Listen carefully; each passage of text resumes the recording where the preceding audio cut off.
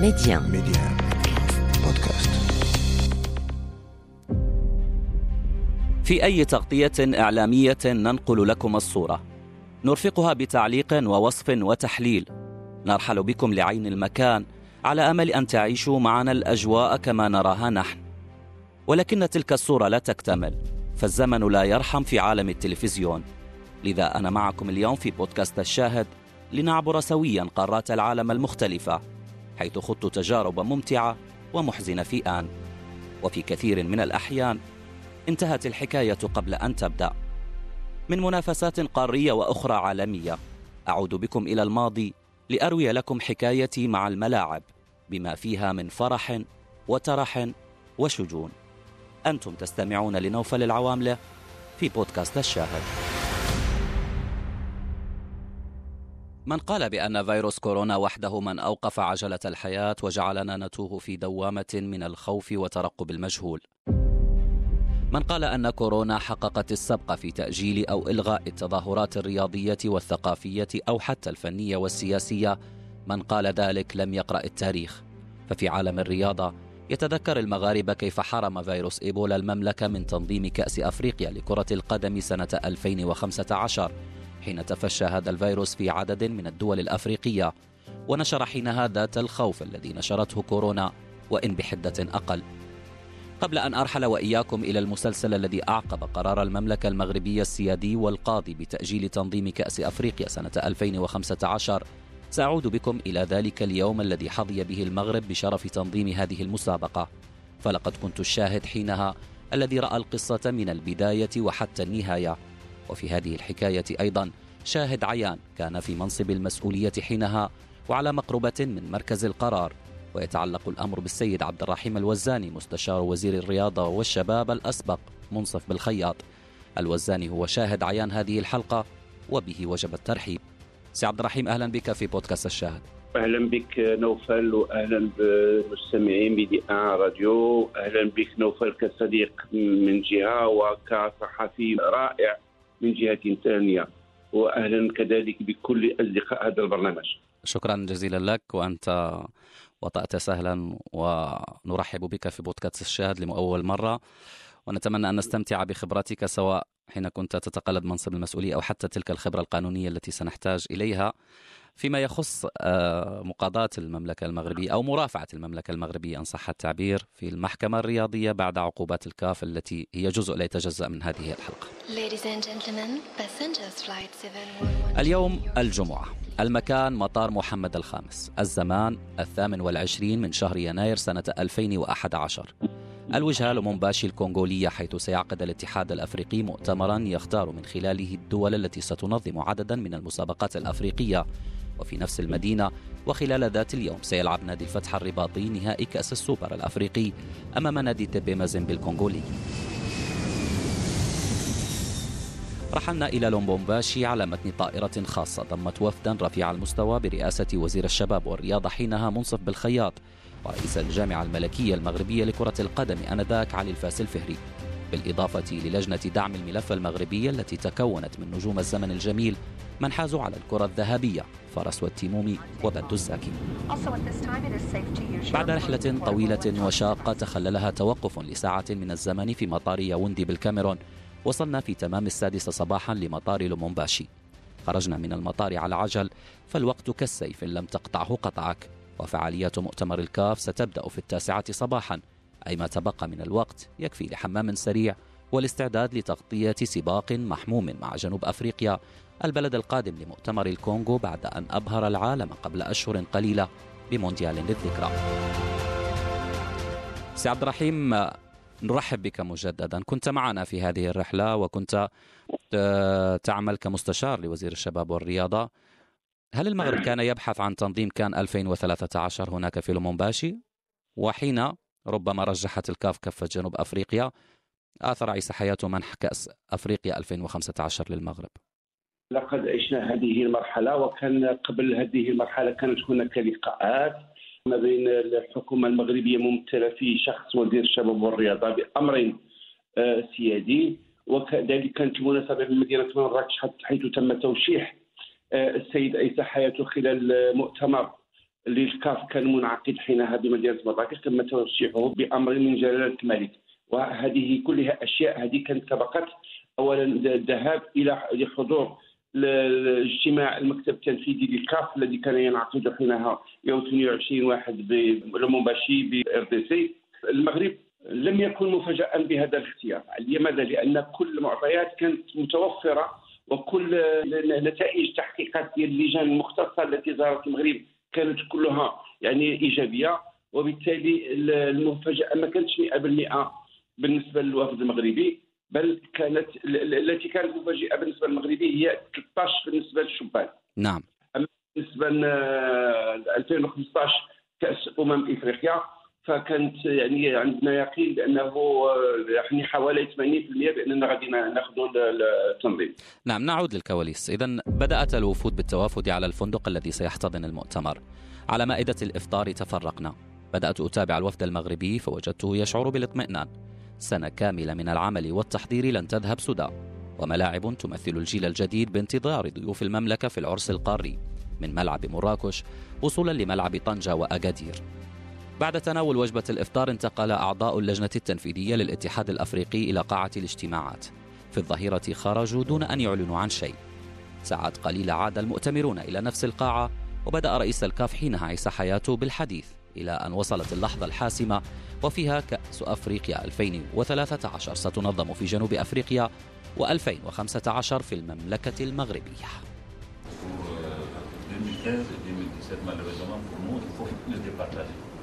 Nous sommes passés au vote. C'est le Maroc qui emporte.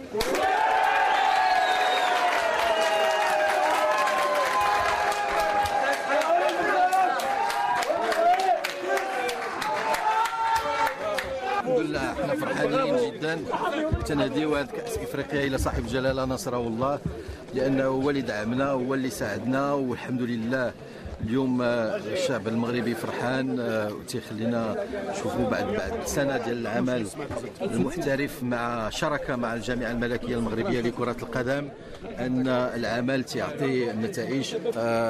بدا العمل بالنسبه لكأس افريقيا 2015 الحمد لله، من بعد افتتاح ملعب مراكش غيجي ان شاء الله ملعب طنجة، ومن بعد ملعب أكادير، ومن بعد ذلك عدد من المرافق بالنسبة للشباب وخاصة التكوين. إذا احنا ماشيين من مرحلة إلى مرحلة، 2013 للفتيان، 2015 للكبار. حقيقة هذا اليوم نهار سعيد لجميع المغاربة، حيث هو غير التتويج العمل اللي قاموا به جميع المغربيات والمغاربة طول هذه العشر سنوات الأخيرة تحت الرعاية السامية لصاحب الجلالة، حيث لا بالنسبة لتدبير الأمور ولا بالنسبة للاستثمارات اللي قام بها المغرب، ولا بالنسبة للعقلية باش ندخلوا في هذه الصراعات. سي عبد الرحيم حبيبي، متى بدأ التحضير للثورة الرياضية في المنشآت في المملكة المغربية؟ يعني نعلم لنوفل جينيراسيون المحاضرة من الملاعب من مراكش إلى طنجة وصولا لأكادير، بنى تحتية أخرى تتعلق بملاعب تدريب، قاعات مغطاة إلى غير ذلك، من أجل احتضان التظاهرات الرياضية الكبرى. صحيح المملكة المغربية كانت قد تقدمت بطلب استضافة المونديال في أكثر من مناسبة، ولكن لم نكن نرى تلك المشاريع على أرض الواقع.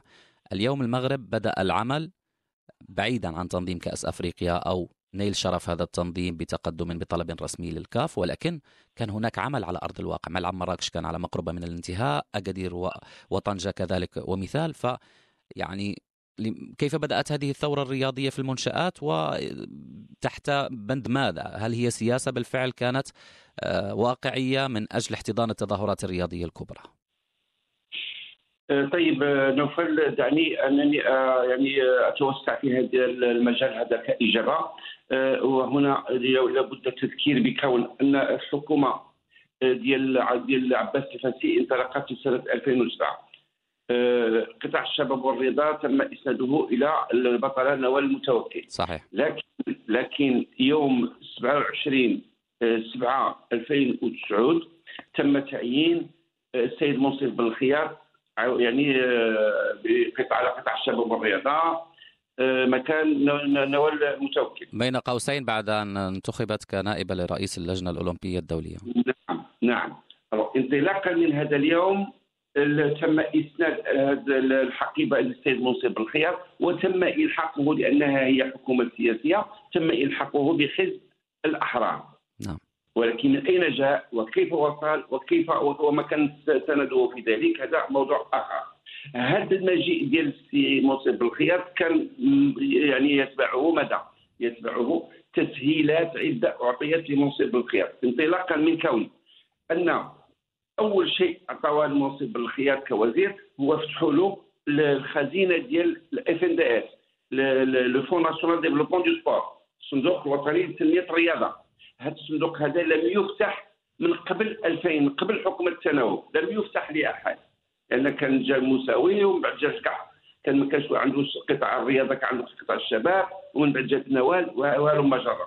ملي جا منصب بالخيار تم فتح الFNDS في وجهه. علاش؟ لأن أولا هو طريقة بجة، ثانيا جاء مع الأحرار حينها كان الرئيس ديال الأحرار هو التجمع الوطني الأحرار هو صلاح الدين مزوار، والذي كان يترأس مدى وزارة المالية. وزارة المالية هذه هي التي تشترك في تدمير وصرف يعني مدخلات. لا ولكن سي عبد الرحيم هذه تفاصيل، يعني لا الشخص ولا الانتماء الحزبي ولا العلاقات الشخصية تمهد له لكي يخوض في سياسة رياضية مبنية على تنمية المنشآت. هذا أمر يتعلق بقرار سيادي بناء على الإمكانيات المالية المطلوبة.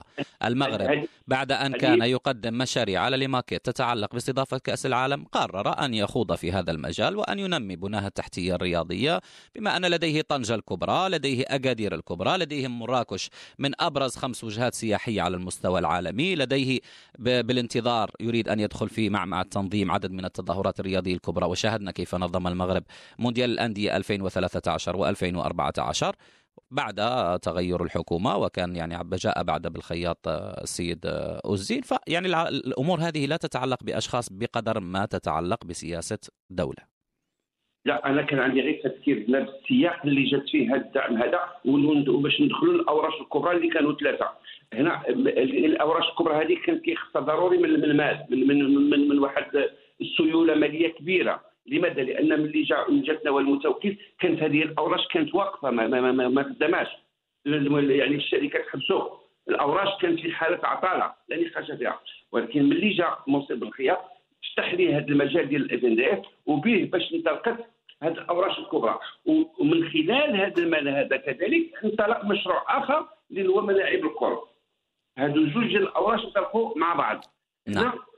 أنا جاوبت على الطريقة ديال الأوراش الكبرى وكيفاش تأهلت، كيفاش أن وصلنا يكونوا عندنا ملاعب في مستوى راقي مثل أمثال مراكش، طنجة، أكادير، ومن بعد عاد ملاعب أخرى اللي جات كملاعب للكرة.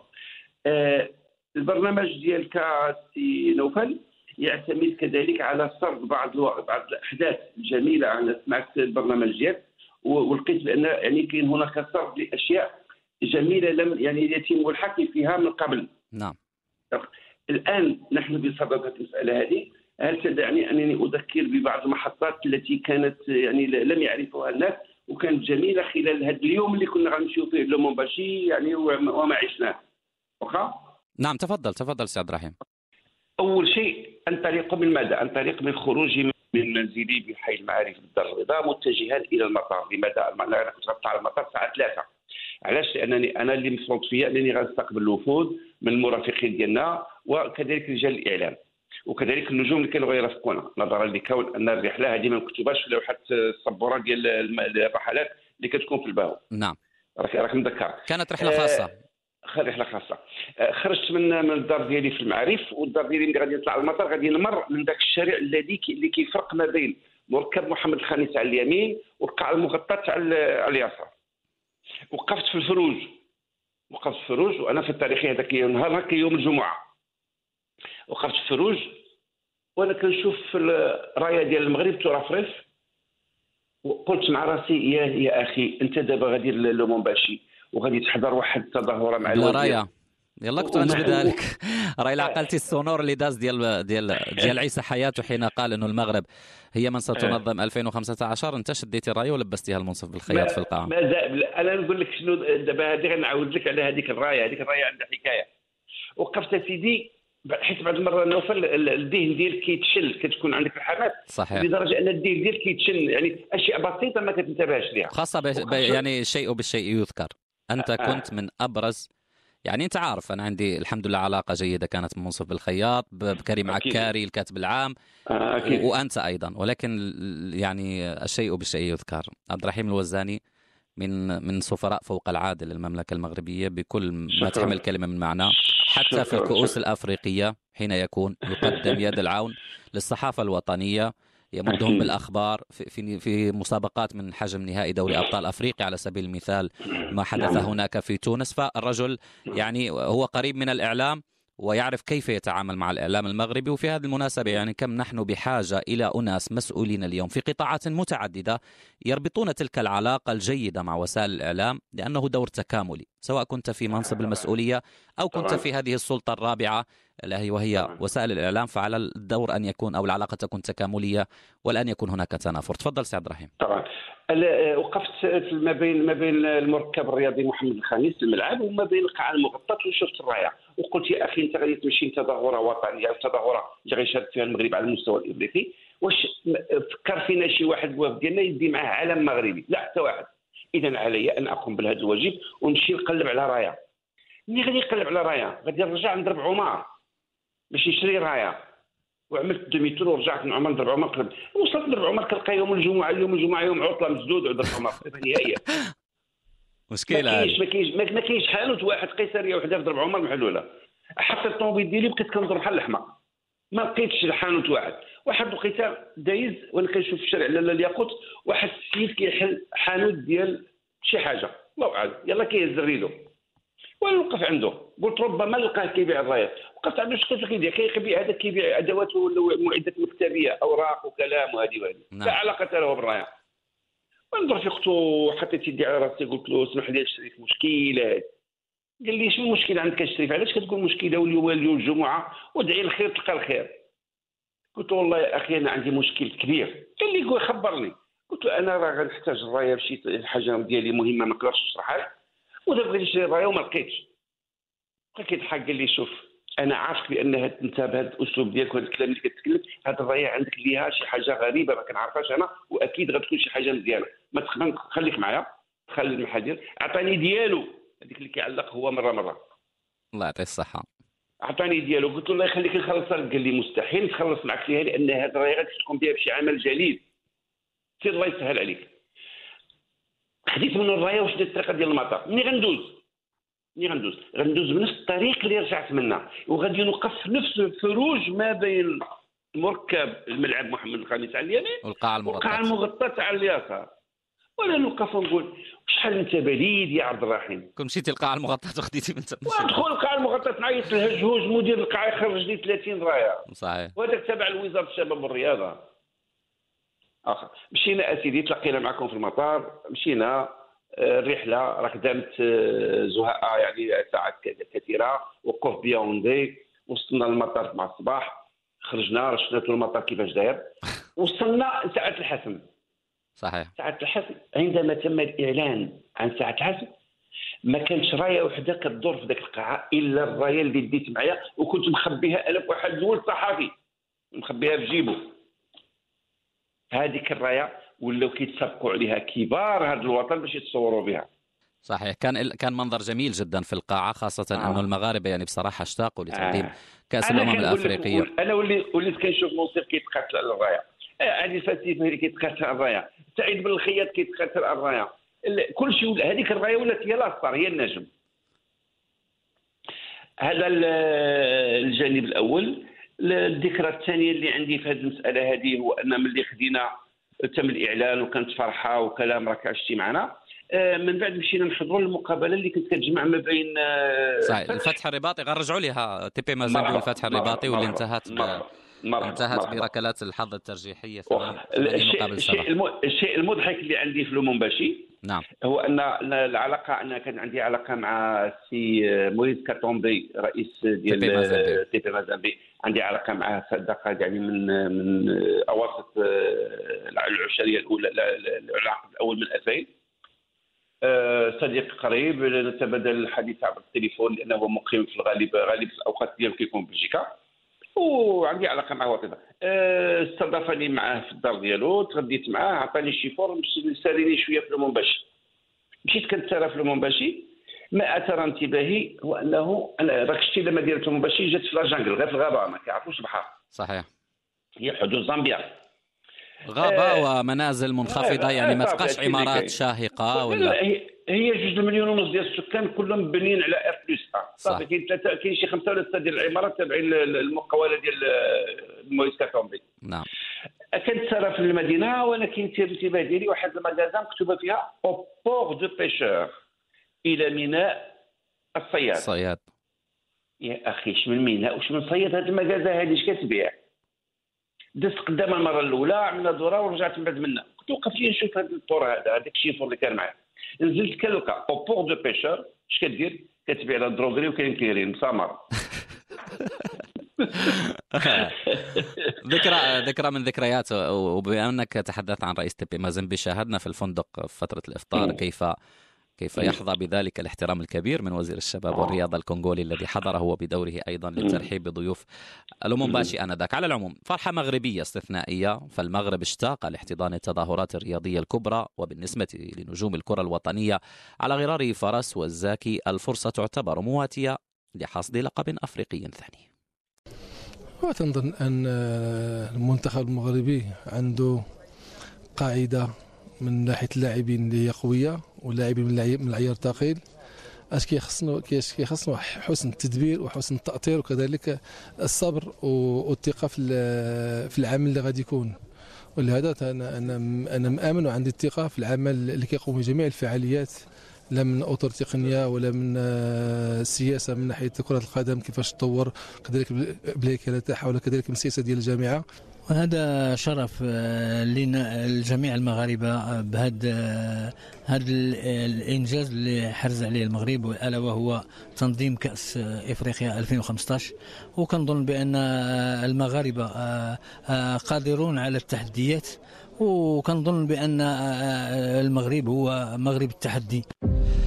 مغرب التحدي. تركنا لومومباشي وعيننا على أوراش كثيرة بدأها المغرب، وينتظر أن تفتتح رسميا بعد أشهر قليلة لتمنح البنى التحتية الرياضية في المملكة دفعة كبيرة تؤهلنا لاحتضان أكبر التظاهرات الرياضية قارية كانت أم عالمية. انتهت هنا حكاية استضافة الكأس القارية، ومرت السنوات، واحتضنت جنوب أفريقيا الكان سنة 2013، وجاء الدور على المغرب لكي يرحب بأشقائه الأفارقة. ولكن حدث ما لم يكن في الحسبان. فيروس إيبولا يتفشى في عدد من دول القارة، ويؤدي إلى إلغاء عدد من التظاهرات الرياضية، ما دفع المغرب إلى الإعلان عن رغبته في تأجيل كأس الأمم الأفريقية إلى وقت لاحق، عبر طلب رسمي تقدمت به حينها وزارة الشباب والرياضة لرئيس الإتحاد الأفريقي الكاميروني عيسى حياتو في بداية شهر أكتوبر سنة 2014. حينها كان الوباء قد فتك بآلاف الضحايا في بلدان كليبيريا وكينيا وغينيا وسيراليون. الاتحاد الأفريقي وبعد توصله بالطلب المغربي وجد نفسه في ورطة، لذا حل الكاميروني عيسى حياتو في الرباط على عجل. عقد لقاء مع رئيس الحكومة حينها عبد الإله بيركيران بحضور وزير الشباب والرياضة محمد أزين. اجتماع الرباط لم يفضي إلى شيء، وتلاه اجتماع آخر مع رئيس جامعات الكرة فوزي القجع، وفيه تمسك المغرب بطلب التأجيل، داعيا الكاف لتحديد موعد جديد لإجراء المنافسات. ترك حياتو المغرب متوعدا بموقف أفريقي صارم، فرعاة الكأس الأفريقية يدرون ملايين الدولارات على خزينة الكاف، والتأجيل حسب حياتو غير ممكن بل مستحيل. Le comité exécutif de la CAF confirme le maintien de la compétition aux dates initiales, c'est-à-dire du 17 janvier au 8 février 2015, tout en demandant à la Fédération royale marocaine de préciser la position définitive du Maroc au plus tard le 8 novembre 2014. هو انهم دائما يطلبون ان اقامه كاس افريقيا في الوقت المناسب نتاعها. ثانيا بالنسبه لهم هما ان اعطين مهله للتشاور مع الاتحاد المغربي لكره القدم على اساس مده 5 ايام، بينما الحسم في هذا الموضوع غادي يكون في الاجتماعات الاتحاد الافريقي لكره القدم اللي غادي تكون في القاهره يوم 11. وعندهم 3 ديال الخيارات، اما المغرب انه هو اللي غادي يحتفظ بتنظيم كاس افريقيا، او انهم اختيار بلد اخر اذا كان هناك بلد يتقدم في الموضوع، والاختيار الثالث هو الغاء كاس افريقيا لهذا الموسم. سي الوزان، استمعتي الآن السي مقروف، ومن نعم. قبله جونيور كتعرفه صحيح. من الاتحاد الأفريقي. عندك نعم. أكيد أنت يعني كنت حينها قد يعني رحلت عن وزارة الشباب والرياضة، ولكن من خلال المراقبة المتابعة لديك تفاصيل عما جرى في الكواليس؟ نعم. حينها القرار هو قرار كما يعلم الجميع، هو قرار سيادي. هذا ديال يعني مسائل الامن الدوله هي قرار سيادي، والوباء كان يعني مستشري بالقطر الافريقي يعني بكثره. صحيح. والمغرب لم يكن مستعد حينها للمغامره من اجل تظاهره رياضيه، والقرار لم يكن قرار يعني بناء على بلاغ لوزاره الصحه او وزاره التعليم او وزاره الشباب والرياضه او لوزاره التعاون الوطني، بل هو قرار دوله، قرار سيادي. امور واضحه. قرار سيادي يعني امور واضحه. هناك عدد من الهيئات والقطاعات، وزاره الداخليه نعم. وغيرها، هي من تتعامل مع مثل هذه الملفات، وفي نهايه المطاف يتم الاقرار اما تنظيم اما الالغاء اما التاجيل الى غير ذلك. نعم سيدي. وانا كوزير مثلا او كرئيس جامعه، انا ما علي الا ان انفذ او اسهل ماموريه التنفيذ اللي علي انا يعني كسيرفيتور، انني نلقى الحل ونلقى الوسيله ونلقى الطريق دفاعا على مصلحه المغرب. وهذا الشيء اللي مشى فيه المغرب الى الان. وضع عيسى حياتو امر الواقع، واننا لا يمكننا ان ننظم كاس افريقيا للامم، مستشهدين كذلك بانه لماذا نظمنا كاس افريقيا للفتيان سنه 2016 حينها لم يكن الوباء مستشري. يعني السؤنيه، احنا ما عندناش السؤنيه، هذا هو اللي دفعنا به المره الاولى. ما عندناش السؤنيه، الاداره اللي كانوا 13 نظمناها، ولكن سنه 2015 يعني كنا كنتكلموا حينها كنا كنتكلموا في سنه 2014 عندما اعلنا عن عدم التنظيم. نعم، ولكن في الكواليس يعني لقاء حياتو مع بن كيران يعني ما رشح عنه أن ربما حتى سي عبد الله بن كيران حينها لم يكن ملما بالموضوع بشكل أكبر أو بتفاصيل أكبر. نهائيا سي عبد الله بن كيران حينها الأمر كان كيدور ما بين وزارة الخارجية هي الأولى، ومن بعدها وزارة الشباب والرياضة هي الواجهة اللي غادي تتكلم. أما وزارة الخارجية فأصدرت بلاغان مشتركا ما بينه وبين وزارة الصحة. نعم، ولكن لا، الجهة التي تحاورت أو أراسلت الكاف رسميا حينها كانت وزارة الشباب والرياضة، والتواصل نعم هي المختصة كما قلنا، هي الممثلة للحكومة المغربية في هذا القرار السيادي، وبالتالي المتابعات ستكون واللقاءات ستكون بالتأكيد مع الجامعة الملكية المغربية. وإن كان عيسى حياتو قد جاء للرباط والتقى بالسي بن كيران، التقى بالسي أوزين، وبعد ذلك التقى بفوزي القجع. وأتذكر جيدا ذهبوا في جولة إلى مركب الأمير مولاي عبد الله بالرباط الذي بدوره كان يشهد مجموعة من الإصلاحات. لم يستوعب عيسى حياتو الصدمة، فبدأ البحث عن بدائل عمن يستضيف الكأس القارية التي ستنطلق بعد أقل من شهرين. وجد الشيخ الكاميروني ضالته في غينيا الاستوائية، البلد الذي ليس ببعيد تقاسم تنظيم الكان سنة 2012 مع الغابون، وبعد أن ضمن كعكة الكأس السمراء وما تدره من ملايين وامتيازات أخرى وفقا لصفقة سنتعرف عليها بعد أسابيع قليلة في مالابو، بدأت رحلة الانتقام من المغرب. عقوبات بالجملة تتضمن إقصاء الأسود من المشاركة في كأس أفريقيا لنسختين متتاليتين، بالإضافة لنسخة 2015 والتي غاب عنها المغرب بشكل تلقائي، تعويض مالي قدر بأكثر من 8 ملايين يورو، وغرامة مالية قدرها 1,000,000 يورو لعدم تنظيم البطولة. حقد دفين يكنه حياته للمغرب، وبدا جليا من خلال هذه العقوبات. الشيخ الكاميروني اعتقد لوهلة بأنه يتعامل مع دولة ناشئة وأجهزة حكومية وأخرى كروية لا تعرف القوانين الدولية، ولتبديد هذا الاعتقاد بدأت المواجهة. وفي الواجهة الجامعة الملكية المغربية لكرة القدم في شخص رئيسها فوزي القجع. هذا الأخير توجه لمحكمة التحكيم الرياضي حيث قدم طعنا بهذه القرارات، وبالاعتماد على فريق قانوني متمرس تمكن المغرب من توجيه صفعة قوية لعيسى حياتو ومن والاه ممن أرادوا وأد الكرة المغربية عبر عقوبات قاتلة تلغي وجود الأسود في القارة السمراء ولسنوات. جاء حكم المحكمة الرياضية منصفا وفقا للقوة القاهرة والتي منعت المغرب من احتضان العرس القاري، حيث أبطلت محكمة الطاس عقوبة الحرمان من المشاركة في كأس أفريقيا 2017 و2019، كما قلصت التعويضات المالية من ملايين الدولارات إلى $50,000 فقط. سي عبد الرحيم، نعم سيدي. أعلم جيدا أنك ملم بالقوانين الدولية فيما يخص كرة القدم، تنظيم التظاهرات وغير ذلك. ماذا حدث في المحكمة التحكيم الرياضية، وماذا قدم المغرب بفريقه القانوني بإشراف أكيد الجامعة الملكية المغربية لكرة القدم؟ نعم سيدي، هنا القراءة القانونية التي سوف أدلي بها هي تلك التي أدليت بها خلال لقاء صحفي سبق يعني شاركت به شهرين قبل النطق بالحكم من الطاس.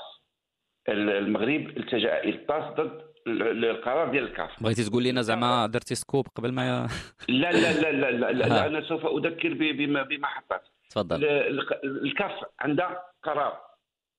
الكاف أولا عندها قرار، ما عندهاش حكم. المحكمة التحكيم الدولية عندها حكم. أنا باش نفرقوا ما بين أشياء. الكاف ارتكبت أخطاء عدة. علاش؟ لأن عيسى حياتو كان عنده واحد الغير الكبير تجاه المغرب. بين قوسين اسمح لي، يعني أنا السيد مشيت حاورته مباشرة يمكن 10 أيام بعد افتتاح ملعب طنجة الكبير. مشيت عنده مراكش، التقيته، كان السي هشام العمراني تعرفه أنت جيدا، رجل حاب المغرب، سويت في مراكش، يا سلام، مرتاح، أموره مزيانة، فهمتيني، يعني يتحدث بإيجابية عن المملكة المغربية، يتحدث عن نفسه بأنه إذا تذكرتي معي كان حينها هناك إشاعات قيلت في عدد من وسائل الإعلام، وأنا سألته هذا السؤال أنه سيغادر إذا كانت حالته الصحية لا تسمح، فكانت إجابته قاطعة: أنا بصحة جيدة وسأستمر على رأس الكاف. وبالفعل بعدها بأشهر فاز بولاية جديدة. فشنو اللي قلب عيسى حياته؟ هل كانت بالفعل يعني دسائس حتى داخل الاتحاد الأفريقي أرادت وأد الكرة المغربية من خلال أولا حرمان المغرب من تنظيم كأس أفريقيا، لأن المغرب ما قالش أنا ما ننظمش، المغرب حينها قال أجله، قال قد تقدر تقام في الصيف بناء على تطورات الحالة الوبائية الخاصة بفيروس إيبولا. وإن لم يعني تتوافقوا مع هذا الطرح، عليكم اختيار دولة بديلة. فهذا الحقد الدفين منين جاء؟ هذا هو السؤال، إن كنت على معرفة بما أنك كنت قريب من. أنا غادي نجاوب. نعم. أنا غادي نجاوب. أنا كنت قريب حتى من عيسى حياتو اللي كنت كتجمعني معاه، كان عنده عليا واحد العطف كبير عيسى حياتو. هذه باش نقول لك التاريخ. السي عيسى حياتو بعد أولا حبه للمغرب، هذا لا يجادل فيه أحد. وانتخب في المغرب الرجل في 88. كتعرف باش نديروا شويه ديال الابتسامه، نعطيو شويه ديال الابتسامه للمستمعين الكرام. عيسى حياتو راه لا يهمه لا فنادق فخمه ولا الفنادق المصنفه العالميه. فملي كيجي للمغرب اجمل مكان كيرتاح فيه في المغرب تعرف شنو هو مولاي يعقوب. كيكمد عظيماته تما. صافي كيقول لك انا كنجي للمغرب كنجي لمولاي يعقوب، صافي بس اعطيه مولاي يعقوب ويعطيك اللي بغيتي ويتنزل لك علاش ما بغيتي. لكن امام هذا الوضع هذا غادي نقول لك واحد المساله، وان عيسى حياتو كان ديك الساعه كانوا كيسايلوه الخصوم ديالو كيسايلوه في الدوره كما كنقولوا، والدوره ديال 15 يوم كانت نظمت. ما تنساش بان مداخل الكاف هي ممتده لسنتين، سنه اولى فيها كاف والنص ديالها فيها شان كان شان. نعم. هذه الدوره هذه تجاريه اللي ممتده على سنتين ما بين الرعاة وما بين عقود البث التلفزي، فهي كتدر على سنتين حوالي $1 مليار تقريبا. وبالتالي إذا وقع فيها خلل فالميزانية ديال الكاف غادي يصيبها خلل برمتها. وما ننساوش بأنه ديك الساعة في ديك اللحظة هذيك اللي كنا كنتكلموا عليها راه كانت أزمة عند الفيفا. إذا حتى الفيفا اللي كانت غادي ممكن تساند عيسى حياتو كيخصو يعتمد على راسو، على الإمكانيات المادية ديال راسو. ولكن اسمعني، إلا سمحتي لي نحن لا ننسى العقوبات راه تم فرضها ما بعد أن تم إيجاد البديل. راه العقوبات صدرت في مالابو لكي نتذكر، العقوبات يوم قبل انطلاق منافسات كأس الأمم الأفريقية في مالابو. هذيك العملية هذيك جاء السي عيسى حياتو. سعد الرحيم، لكي أفند ما تقول، ربما عيسى حياته تغير بعد أن انتخب في الدار البيضاء وعاش وتسيد على عرش الكاف لسنوات، وبنى بعض اللوبيات، حتى أعضاء اللجنة التنفيذية يقال بأنهم يعني كيف كانوا يدعمون حينها. ونعرف من كان يخرج من شمال أفريقيا، نفكروا مثلا السي محمد روراوا، الحاج روراوا، وكان يسود ويحكم، وتراه عضو في الفيفا أيضا، وتراه أيضا في لجنة المسابقة، وأمور كثيرة جدا. والتحكيم كيف كان الأشقاء مثلا جديدي من تونس، من مصر هاني أبو ريدة، آخرون. كان هناك أسماء وأشخاص يعني مع عيسى حياته، وكان لديه نفوذ ربما المغرب غائب عنه تماما، لأننا لم نكن نتمتع بعضوية اللجنة التنفيذية في الاتحاد الأفريقي، وبالتالي كان الرجل لديه اللوبي الذي يحكم معه في الاتحاد الأفريقي. اليوم حين تقول لي بأن بالنسبة لعيسى حياتو تم إقرار هذه العقوبات بضغط من بعض اللوبيات، لا، الفوائد المالية كانت حصلت وحدثت، انتهى الموضوع. لدينا غينيا الاستوائية هي من ستنظم كأس الأمم الأفريقية. الرجل ضمن كعكة كأس أفريقيا. لماذا تحكم على المغرب أن يغيب 2015 لأنه أوريدي كان هو اللي غينظم الكأس وغيلعبها في بلاده؟ لماذا تحكم على المغرب في نسختين متتاليتين 2017 2019؟ وما هذه المبالغ الخيالية 8 ولا 9 مليون ديال؟ هذا اولا اعبر عنه، انا اصفه بغل السيد عيسى حياتو، لان عيسى حياتو النهار كاين جوج محطات في هذه العمليه هذه. كاين المحطه الاولى عندما انتقل الوفد المغربي برئاسه وزير الشباب والرياضه وفوزي القجاع مشاو عنده ندواله الكاميرون الدار ديالو، وعملوا بواحد استصغار كبير. هذاك الاستثمار كانت عنده نتيجه، هو انه حين ملي رجع للمغرب واستقبلوا بالكيران، لقى بالكيران واحد الانسان لا يعلم شيئا في هذه المساله هذه، وهنا لقى راسه بانه يعني لا خير يرجى الا ينتظر من تغيير موقف المغرب، وفهم بانه عليه ان يعتمد على نفسه. من هنا بدا الغيل ديالو، مش هيقلب، لقى صحيح لقى الدوله المضيفه، صحيح نقد الماليه ديالو، لكن داخل الكرة نفسه بقى واحد الغل اتجاه المغرب الذي يعني وضعه في خطر امام لي بارتنير ديالو، يعني نعم. الناس الشركاء التجاريين ديالو. نطويو صفحات، نطويو هذا الملف هذا، نهضروا على المحكمة، على المحكمة. ان شاء الله يخليك نمشيو للقانون. السي عيسى حياتو يعني بغله اصدر قرار اتيه. اولا يقول 8 مليون هو يعني تعويض مادي على الخساره، هذا تعويض مادي على الخساره التجاريه المترتبه عن عدم تنظيم كاس افريقيا داخل اعلانها داخل 6 شهور. بقى بين قوسين يعني الحقوق النقل التلفزيوني، المستشهرين، الراعي الرسمي للبطوله، الله يرحمه، الى غير ذلك. ثانيا هناك هذا تعويض مادي عن الخساره الماليه، الخساره التجاريه، وهناك كذلك غرامه ماليه قدرها $1 مليون بناء على النظام الداخلي للكاف. إذا هنا كاين جوج غرامات، وهناك غرامة تأديبية هي إقصاء المغرب الأسود من 2 في دورات كأس إفريقيا إفريقيا.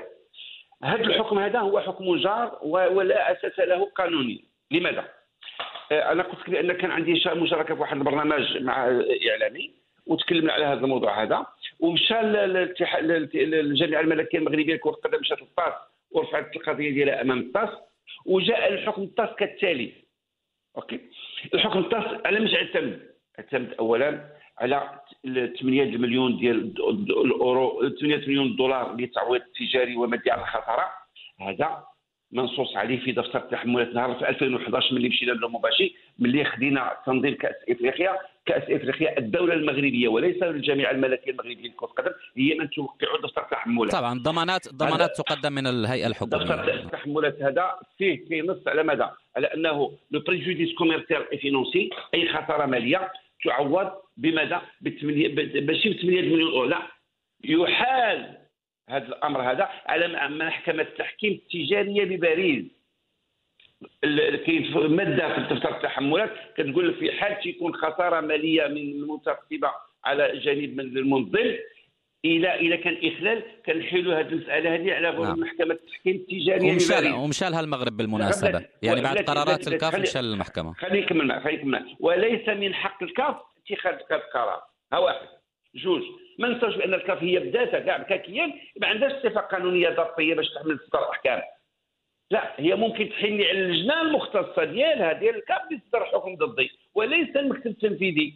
المكتب التنفيذي لا يصدر احكام او قرارات. ثانيا، $1 مليون كغرامه. هنا قبيله كنا تعويض مادي، دابا غنتكلموا على الغرامه. $1 مليون كغرامه. هذا $1 مليون صحيح هي منصوص عليه في النظام الداخلي للكاف، لكن انا كمغرب عندما وقعت معك اتفاقيه لتنظيم كاس افريقيا للامم 2015، وكان ذلك يوم 28/1/2011 بلومومباشي، حينها النظام الداخلي ديالك الماده 41 او 42 على ما ذكر تنص على ان الغرامه الماليه قدرها $50,000 وليس $1 مليون. هذا $1 مليون وقتاش زادت؟ زادت عندما تم تغيير النظام الداخلي للكاف في شهر غشت 2013 بمؤتمر الفيفا على هامش مؤتمر الفيفا المنعقد حينها بساو باولو. جميل. ماذا حدث في إن سمحت باختصار سي عبد الرحيم في المحكمة التحكيم الرياضي؟ ما الكفة التي أو ما الأمر الذي رجح كفة المغرب؟ هل هي بالفعل القوة القاهرة، فيروس إيبولا انتشاره، وفيات بالآلاف، إلغاء لعدد من المسابقات والمناسبات؟ يعني كان هناك حجج ودلائل وبراهين. جوج ديال الحوايج. بعد أولا غير باش نعطيك واحد الفكرة اللي ما عمرك سمعت فيها من قبل، وأن الحكم ديال الطاس راه لم يكن منصفا 100% للمغرب. نعم كان تخفيف، ولكن لم يكن منصفا بالنسبة لي أنا. لماذا؟ لأن احنا قدمنا القوة القاهرة، وقدمنا 8 مليون ديال الدولار تعويض تجاري ومالي، وقدمنا مليون دولار غرامه. هذه مشاكل، ثلاثه النقط اللي احنا رفعنا بها شكايه. المحكمه التحكيم الدوليه شنو عطاتنا؟ قالت لنا نعم عندك الحق في 8 مليون، هذه من اختصاص محكمه التحكيم الرياضيه، اذا احنا حدثنا لكم 8 مليون ديال الاورو، وسيروا لمحكمه التحكيم التجاريه بلوتو بباريس. مشينا، هو منصوص عليه في دفتر التحمل. مشينا. فيما يخص مليون دولار معكم حق، لان النهار اللي سنى المغرب اتفاقيه ديال تنظيم كاس افريقيا للامم في 2000 النظام الداخلي الماده 41 لم تكن تنص الا على 50,000 دولار، وبالتالي لا رجعيه في القانون، لا رجعيه في القانون، وانتم عليكم انهم يطبقوا عليكم 50,000. هنا اذا لاحظتي معايا انه فهاد واحد المساله، وانا ملي كتقول لي نعم غادي نعطيك 50,000 دولار، يعني انا راني مذنب، انت لم تبرئني. لا اسمح لي، هذه الغرامة أنا نقول لك علاش. ربما هناك كان التزام على أن التاريخ كأس أفريقيا أجندة ثابتة بالنسبة للاتحاد الأفريقي. شهور يرحم والديك. الاعتذار المغربي جاء في شهر أكتوبر، يعني 10 من أكتوبر تم توجيه الرسالة. أنا يعني 3 أشهر قبل تنظيم كأس الأمم الأفريقي تقريبا. 3 أشهر، وبالتالي الفترة القانونية هي 6 أشهر ما قبل الحدث. ولكن المغرب ماشي هو اللي نشر إيبولا، يعني الفيروس ظهر في تلك المدة، وبالتالي كان لابد من الإبقاء على تلك العقوبة التي هي المنصوص عليها في العقد آنذاك كما تفضلت بالنسبة للنظام الداخلي الكاف هي 50,000 دولار. ولكن كان السؤال المركزي هو من سيعوض المغرب عن غياب مثلا المنتخب الوطني عن كأس 2015 في غينيا الاستوائية؟ أنا جاي لك لهذه المسألة. أنا غنجي لك الشطر الثالث، هما 3 نقط. الأولى 8 مليون كما قلت لك ديال الدولار بريجوديس كوميرسيال فينونسي، والثانية 50,000 دولار اللي كانوا يحكموا بالمليون دولار، والثالثة إقصاء الوصول من كأس أفريقيا. هنا اش غادي المحكمة علاش تسندد؟ كما قلت لك 8 مليون كيف اختصاص محكمة التحكيم التجارية بباريس. مليون دولار لا اسيدي ما عندكوش مليون دولار، ملي سيتو كتعطي 50,000 دولار، وبالتالي كاينه ادانه للمغرب يدفع 50,000 دولار. ثالثا اقصاء المغرب من الحدود. هنا مشات اللجنه الاخلاقيه ديال الفيفا عطات الراي ديالها. اش كتقول فيه؟ لا يمكن التناقض مع مبادئ وقيم التي اسست عليها الكاف، الا وهي نشر ودعم الممارسه الكرويه بالقطر الافريقي. كيف يعقل انك انت خلقتي من اجل دعم وممارسه ونشر الثقافه الكرويه الافريقيه وتعاقب بماذا؟ بعدم الممارسه. نعم. اذا انت خلقتي اصلا المبادئ والقيم اللي خلقتي بها انت ككاف، خلقتي باش تنشر ثقافه ممارسه الكرويه. جميل. فور ذا اول هو شعار الفيفا، كرة القدم للجميع. نعم. وأيضا ينطبق على الاتحادات القارية. ماذا حدث باختصار إذا سمحتي سي عبد الرحيم في المحكمة التجارية في باريس؟ المحكمة التجارية في باريس إلى يومنا هذا لم تنظر في الملف ولم تبت فيه. لماذا؟ ما هذه والله ما عنديش فكرة. لا هو إلا الله. إذا أنا غير نقول لك واحد المسألة باش نكون واضحين لك أنا وفاء. تفضل. الدعوة الشكاية ديالنا اللي رفعناها أمام الطاس تم الأخذ بها، لكن أنا كنقول لك خداو بها فاش؟ صيفطوا لنا المحكمة التجارية بباريس وحذفوا علينا 8 مليون وحيدوا لنا الإقصاء من المشاركة بداء على لجنة الأخلاق. نعم. لكن فيما يخص الإعلان عن الانسحاب في أقل من 6 شهور لا أعطونا غرامة قدرها 50,000 دولار، بمعنى أن كاين طرف من الإدانة. صحيح. خلينا نرجع لك للرؤية القانونية والنصر الذي حققه المغرب. نعم. مع أحد صناعه نتابع. أصدرت المحكمة الرياضية الدولية قرارها بإلغاء كل العقوبات الرياضية والاقتصار على عقوبة مالية تحدد في 50,000 دولار، وبهذا سيتمكن المنتخب الوطني إن شاء الله من المشاركة في الإقصائيات المقبلة لكأس إفريقيا، كما ستتمكن الجامعة الملكية المغربية لكرة القدم من عودة طبيعية إلى منتظم قاري كانت السباقة تاريخيا في تأسيس مكوناته والرقي بمساره والدفاع عن إشعاعه. أولا تنهني المسؤولين ديال الجامعة وعلى رأسهم الرئيس وكذلك جنود الخفاء اللي خدموا في هذا الملف واللي ساطوا باش يرجعوا الحق للمغرب والمغاربة. وانا بدوري ما نكون الا سعيد وفرحان بهذا الخبر اللي كيتزامن مع عيد الميلاد ديالي، وهذا كان احسن كادو من الطاس لي انا في اليوم هذا. لهذا بالنسبه لي انا الحمد لله كنا غادي نلعبوا جوج المباريات حبيه في شهر ديال جوان، فالان غادي نلعبوا جوج ديال المباريات رسميه بحكم اقصائيه كاس افريقيا 2017. بدو الزاكي وفوزي القجع. بدو الزاكي الذي كان مدربا انذاك للمنتخب الوطني وكان متضررا من عدم لعب هذه الكاس لكون الآمال عقدت على ربان سفينة الأسود وذكريات 2004 في تونس. علامة لفوزي القجع من 10 في إدارته لهذا الملف. شحال تقدر تعطيه علامة من 10 في إدارته لملف تقاضي مع الكاف في الطاس؟ 7 على 10. علاش 7؟ لانه لم يستطع ان يحدث لنا عقوبات $50,000 منصوص عليها في النظام الداخلي واللي كان كيخصو يعتمد فيها ويعطي الدفاع ديالو يخصو يركزوا على القوى القاهره لان هي الاساس الذي بنينا عليه احنا. الله السي عبد الرحيم ستعيدنا الى نقطه البدايه. قلنا لك العقد شريطه المتعاقدين. صحيح. والعقد كان يقضي بتنظيم كأس الأمم الأفريقية. فهذا هذا نص يعني بند قانوني في غرامة مالية تقدر $50,000 للاعتذار عن تنظيم تلك التظاهرة في التاريخ الذي حدد سلفا في ذلك العقد الذي يجمع. لا نقاش فيه. وبالتالي لا ربما هذا ليست يعني أنا لست بخبير قانوني ولكن أقول لك إنه حين تخرج من المحكمة الرياضية وأنت الآن إحنا بحال قلبنا على الاربيتراج بحال تحكيم مع شركة ملتي ناسيونال مشات استثمرت في بلد ما واختلفت مع تلك الحكومة. الحكومة هي الهيئة القارية الكاف وإحنا مثلا شركة متعددة الجنسيات. فما مشيناش القانون المحلي ديال دولة ولا مشينا القانون الدولي ديال الهيئة القارية دول يرحم والديك. فحين تخرج من غرامات مالية وعقوبات مالية تقدر بملايين الدولارات ومن حرمان من مشاركة في نسختين قاريتين بالإضافة لنسخة ديجا غبتي عنها 2015 بالإضافة يعني متطلبات ملف تنظيم الكأس والخسائر التي تحققت والأرباح التي غابت في حال نظمت تلك البطولة وتقول لي 7 على 10 مشي كندافع على الإقجاع ولكن أنا نقدر نعطيه 9.5 على 10. مرحبا نعطيك رأيي؟ تفضل. طبعا مرحبا. انا كنت غنتكلم معك بطريقه المساطر القانونيه. ناخذ القانون الجنائي باش يكون الامور واضحه. القانون الجنائي عندما يتم تقديم ظنين امام النيابه العامه من اجل جنحه ما او جنايه ما، النيابه العامه اللي كتسمع عليه كتعمل فيه متابعه.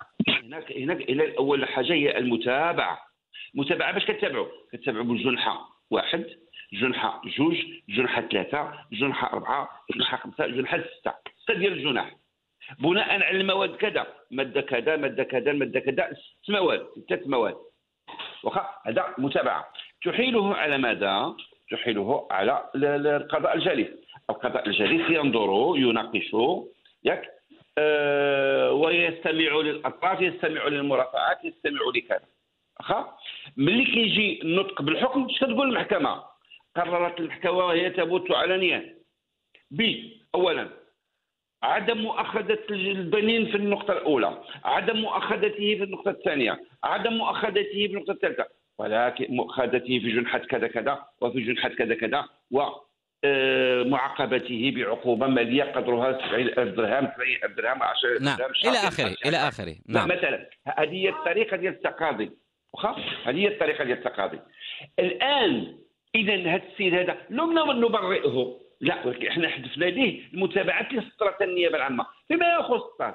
احنا كان عندنا 3 ديال المتابعات. عندنا الاولى 8 مليون ديال الدولار حيدتنا قالتنا ماشي حيدتنا قالتنا ماشي اختصاص ديال محكمه التحكيم الرياضيه كما هو منصوص عليه في دفتر التحملات. اذا هي حيدتنا الاولى. الثانيه الاقطاع الاسود بالمشاركه حيدتنا بناء على قرار لجنه الاخلاقيات. إذا ما بقيناش عندنا الإقصاء. ثالثا ولكن تمت مؤاخذتنا ب50 أفضل. علاش؟ لأن لم نعلن عن عدم تنظيمنا داخل أجل. قلنا هذا الشيء، علاش عطيتي 7 لرئيس الجامعة؟ علاش ما زيدوا عطيتيش؟ واحد يا تونيا، زيدوا واحد يا تونيا. لا على ديك 50,000 احنا ما اختلفناش في هذا الشيء. يا نوفل نعم. نوفل انت جميل وصديق ديالي، ما خسرش خاطرك. لا هي مسألة ليست خواطر، ونحن هنا لا نهادن أحد ولا نجامل أحد، وأنت عارفني أنا في هذا الدومين كيفاش داير. ولكن أنا أقول لك الشيء بالشيء يذكر. حين يكون لديك رجالات ونساء هذا الوطن لديهم إلمام، يعرفون كيف يختارون الفريق القانوني. أنت شايف أندية مغربية تعاني الآن مع الطاس. لماذا؟ لأنهم ربما لا يعدون الملفات بشكل جيد، لا يعرفون اختيار الفرق القانوني إلى آخره. ولكن اليوم كان في تلك الأثناء كان لدينا جهاز كروي متمكن، عرف كيف يختار الفريق القانوني، عرف كيف يجادل ويدافع عن مصلحة وطنية، وكان انتصار وكانت كادو كما قال الزاكي في عيد ميلاده. خرج المغرب منتصرا من هذه المعركة، وأدت هذه الحرب إلى خروج عيسى حياتو من الكاف، الجهاز الذي تحكم في دواليبه لعقود من الزمن، حيث سقط سقطة مدوية في الانتخابات ليظفر الملغاشي أحمد بالرئاسة، فيما نجح المغربي فوزي القجع بحجز مقعد للمغرب في اللجنة التنفيذية على حساب الجزائري القوي في عهد حياتو محمد روراوا.